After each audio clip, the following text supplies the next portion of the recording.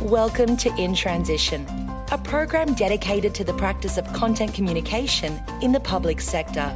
Here's your host, David Pembroke. Hello, ladies and gentlemen, and welcome once again to In Transition, the podcast that examines the practice of content communication in government and the public sector. My name's David Pembroke, and thank you for once again joining me this week. Today, we'll venture into the area of social science and just exactly how we can use that to create better engagement with citizens and stakeholders around the particular projects that we are involved in. And a very talented social scientist will join us in just a moment. But as we do each week, we start with the definition of content communication as it relates to government and the public sector. So content communication is a strategic, measurable and accountable business process that relies on the creation, curation and distribution of useful, relevant and consistent content.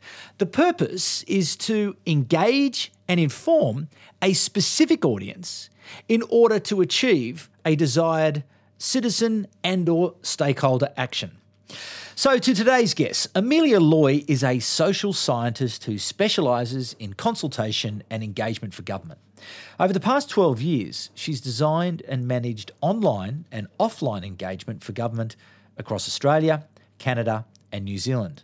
In particular, her two most recent accomplishments are helping Australia's Department of Prime Minister and Cabinet and New Zealand's State Services Commission to engage stakeholders in the development of their national action plans for open government and preparing the New Zealand government's online engagement guidance.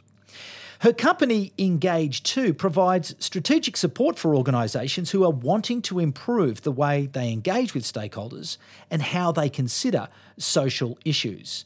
Engage2 designs enterprise-wide digital architecture for engagement, input management and the analysis of social data.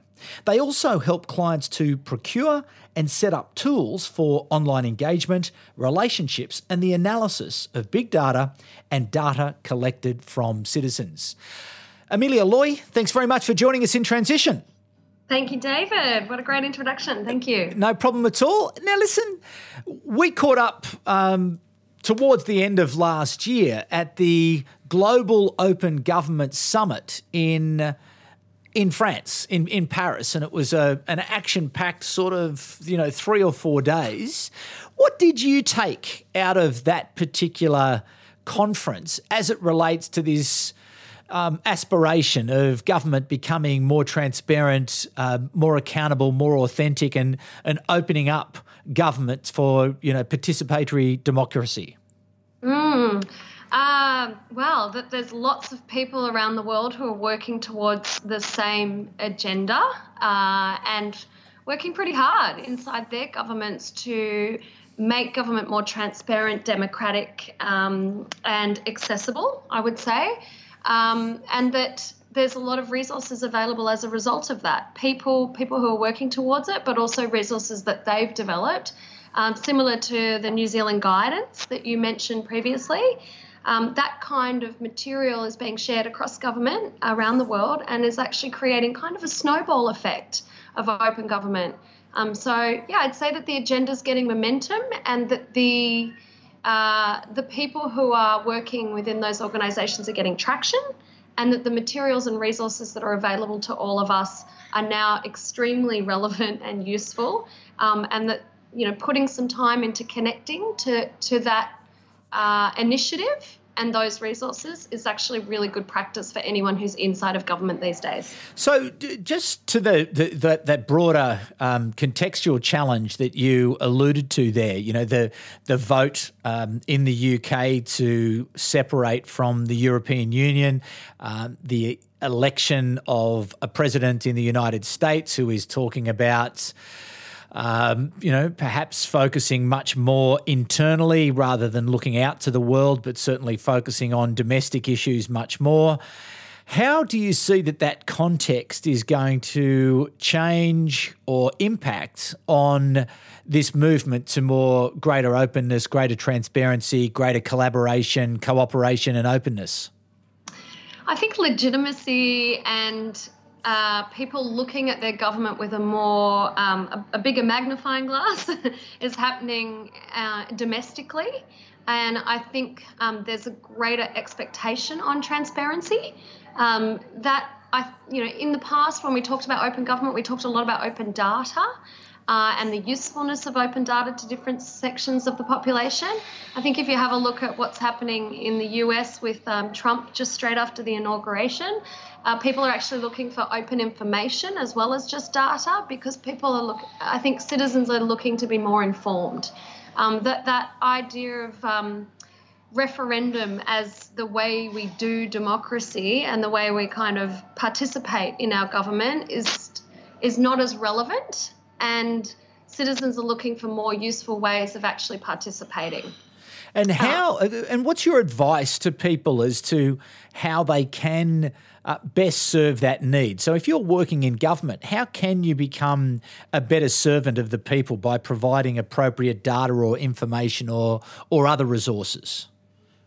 Yeah, I mentioned the word accessibility before. I think accessibility's been around for a little while now, and I think the next step for people who are trying to increase transparency of government and trying to raise the bar in terms of participation, I think the next step is actually making that information understandable, relevant and digestible. So it's in a format that people can access, not just from a pure accessibility perspective, but it makes it easy for them to comprehend, understand, process, and then participate in an informed way.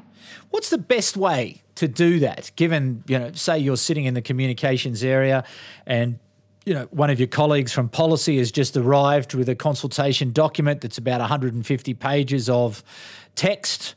How do you then go about turning that into an asset or an artefact that is in fact going to achieve that ambition of greater engagement, better understanding? Yeah, I think you still need the 100-page document for those super keen people who are going to read it.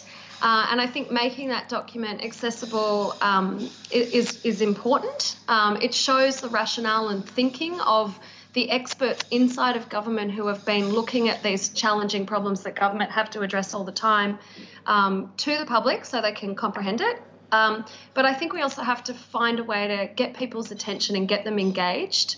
And the easiest way to do that is still, you can easily call it clickbait, but that's just a way of drawing people's attention back to information. So I like to say you're driving traffic, or you're fishing where the fish are, but you're bringing them back to the aquarium. So you give them something to bite, something that gets their interest, and then you give them a little bit more information that makes it's presented in a way that's understandable. So the language is simple, it's presented in an entertaining way, not just a reader accessible way. And also there's an opportunity to reflect on what you're reading or watching if it's a video form of content. So I think it's about getting creative with the presentation of the content, and it's also engaging people within the body of the content as well. And reaching people where they are, I think, is really, really important. And some of that's digital and some of that's offline. Okay, so take me through that. What do you mean by reaching people where they are? Yeah, I think people are already talking about current affairs and politics and complex social problems that are facing our community. So I think it's up to us to figure out where people are talking about those things, and to actually understand the language that they're using when they talk about those issues, how information might be distributed among networks within our community, and to tap into those networks in an effective way to try and participate in community, as opposed to always expecting community to find the information that we're just releasing up online on a website, for example. So in terms of the sorts of skills that people require to execute on creating and distributing an accessible piece of information that citizens or stakeholders are looking for, what sort of skills do people need to have to be successful in achieving those better outcomes? Well, I think it starts with actually listening And as I said before, sort of understanding where people are having this conversation. So there's a bit of a data analytics skill required for that at the moment. I think some of that's looking at big data, some of that's looking at social data, understanding social networks, but also understanding social networks offline as well. So how are people engaging with each other in community? So understanding the way communities develop and organise themselves is really critical. Second to that is how we're shaping up and presenting content through the channels that we know those people are using to communicate about these kinds of things. So that's looking at channels, evaluating channels, but it's also curating content in a creative way to reach those audiences. So some of that's a new form of advertising. Some of it's about, creative presentation of information. It could be video production. And it could be just creative direction in general with like infographics and presenting data and information in ways that are easily palatable for people. But I think we can't just pick a horse and go with a single way. We've actually got to look at the different ways people learn. So we've got a lot to learn about comprehension and the way people relate to information as well. So in terms of you mentioned visuals, just how important are they in terms of telling your story?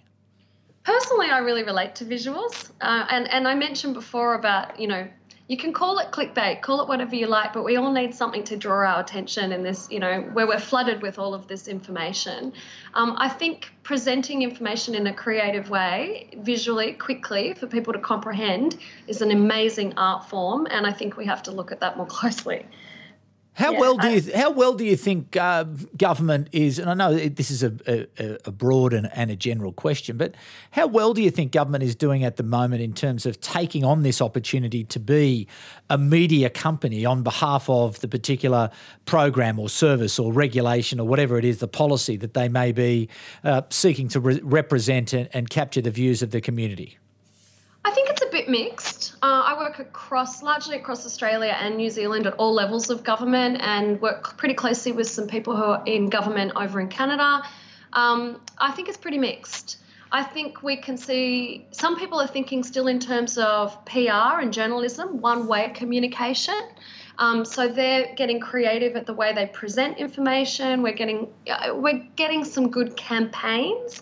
But I still don't think of that as engagement, and I think that it'll only retain people's attention for a short period of time. I think what we need to do is actually listen as well, as I said, and part of that is listening before you shape your content for different audiences, but it's actually also about listening afterwards. So how are people responding to that information? And I don't think that's just about quantitative data metrics, like how many people clicked on your article or went to your website as a result of seeing something. I think it's actually about how many people actually responded to and what was it, what is their response? Are they comprehending it? Are they understanding it? And if you're not getting that right, it's about tailoring that message. So I see mixed levels at all levels of governments. There's some really creative people in government who are doing some amazing things, both in the engagement area and also in the straight sort of communications marketing. And when those two types of people team up, it can be magical.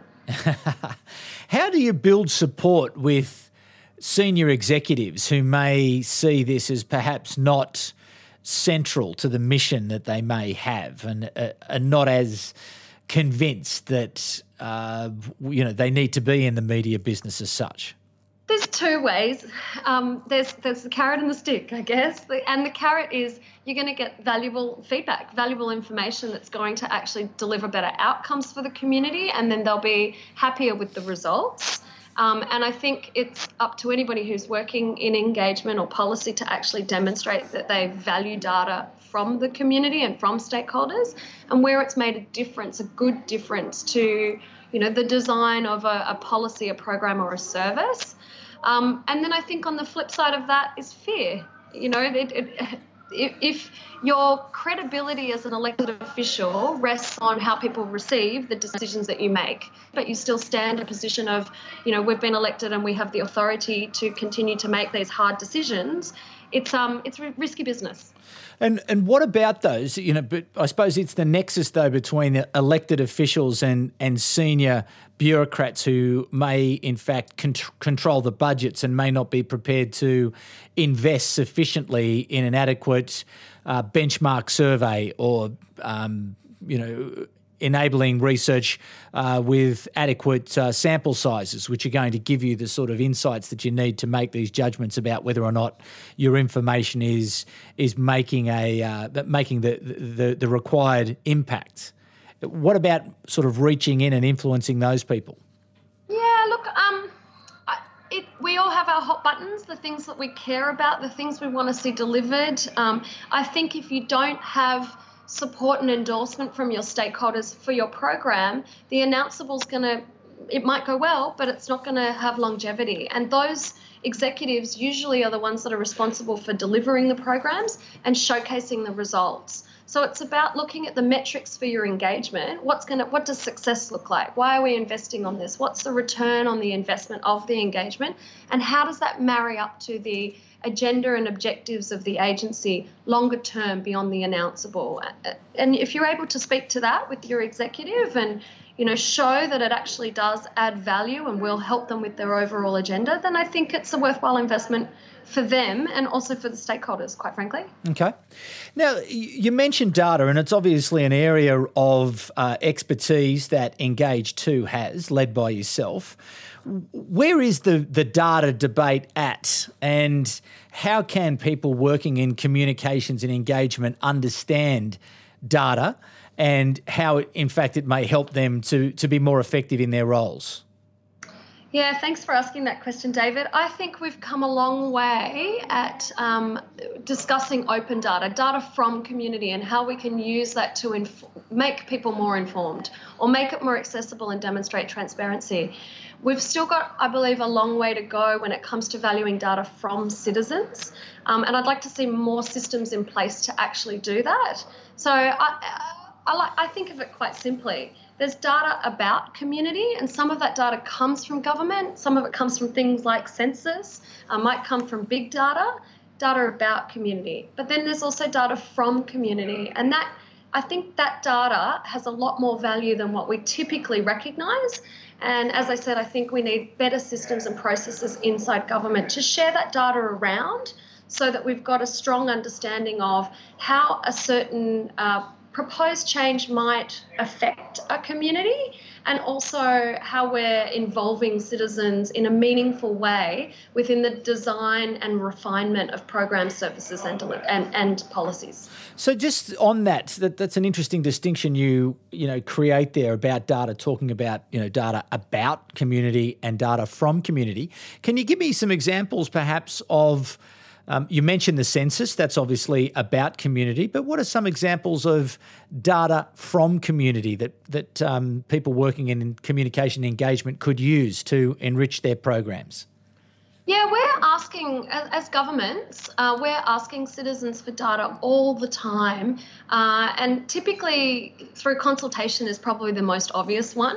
So we might be doing the urban plan for a major city of Australia. And so we'll ask citizens, what do you think about the proposed changes? And in that urban planning discussion, things will come up about planning, about transport, about infrastructure, about the environment.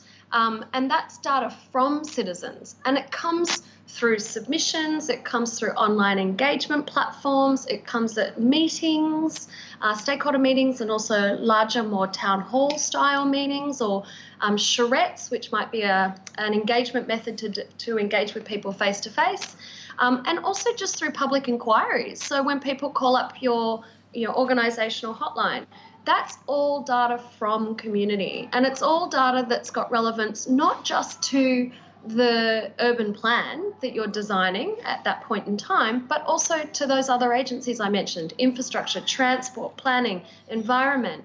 So getting better at sharing and valuing that data from community will actually help us not just for that single point in time, but also ongoing.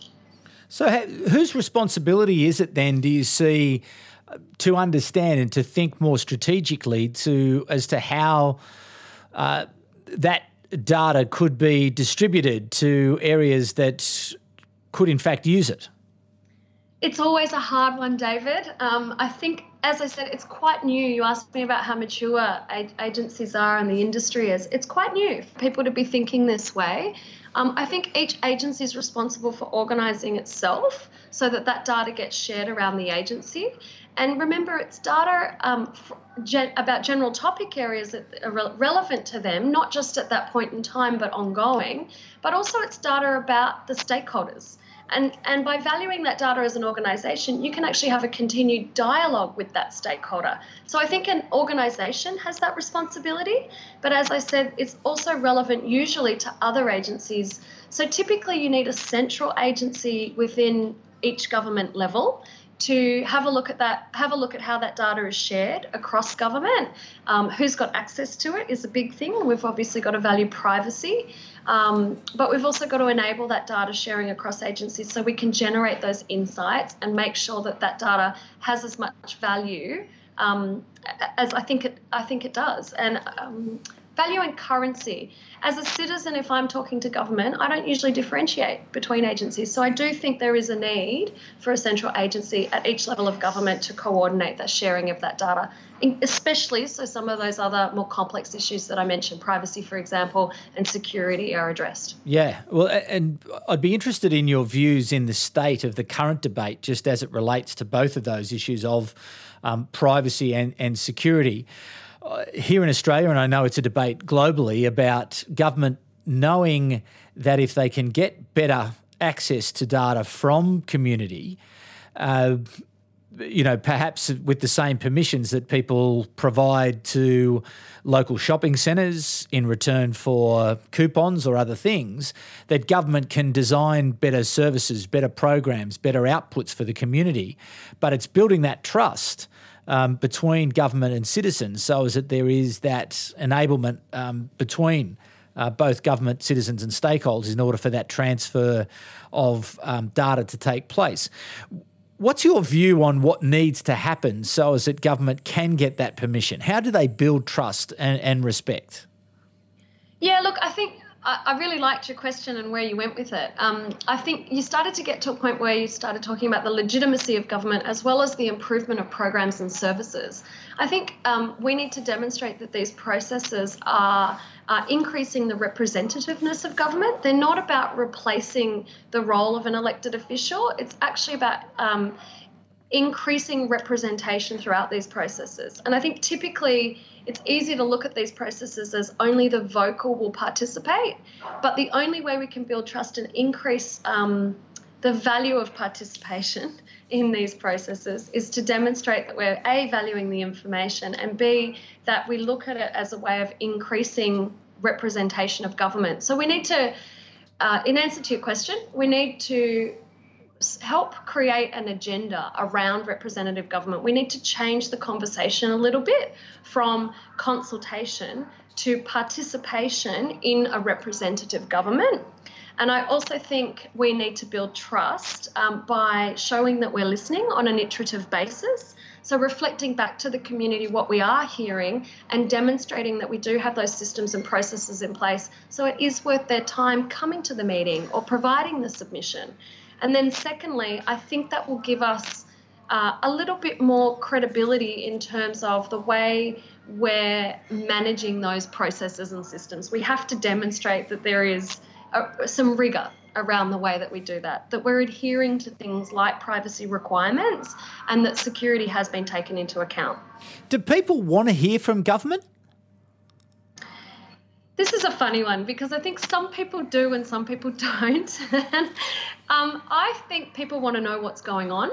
I think it takes a little bit of time to get their attention, to get people who are, and there's a lot of people who are cynical out there, and it's kind of, in some cases it's fair enough.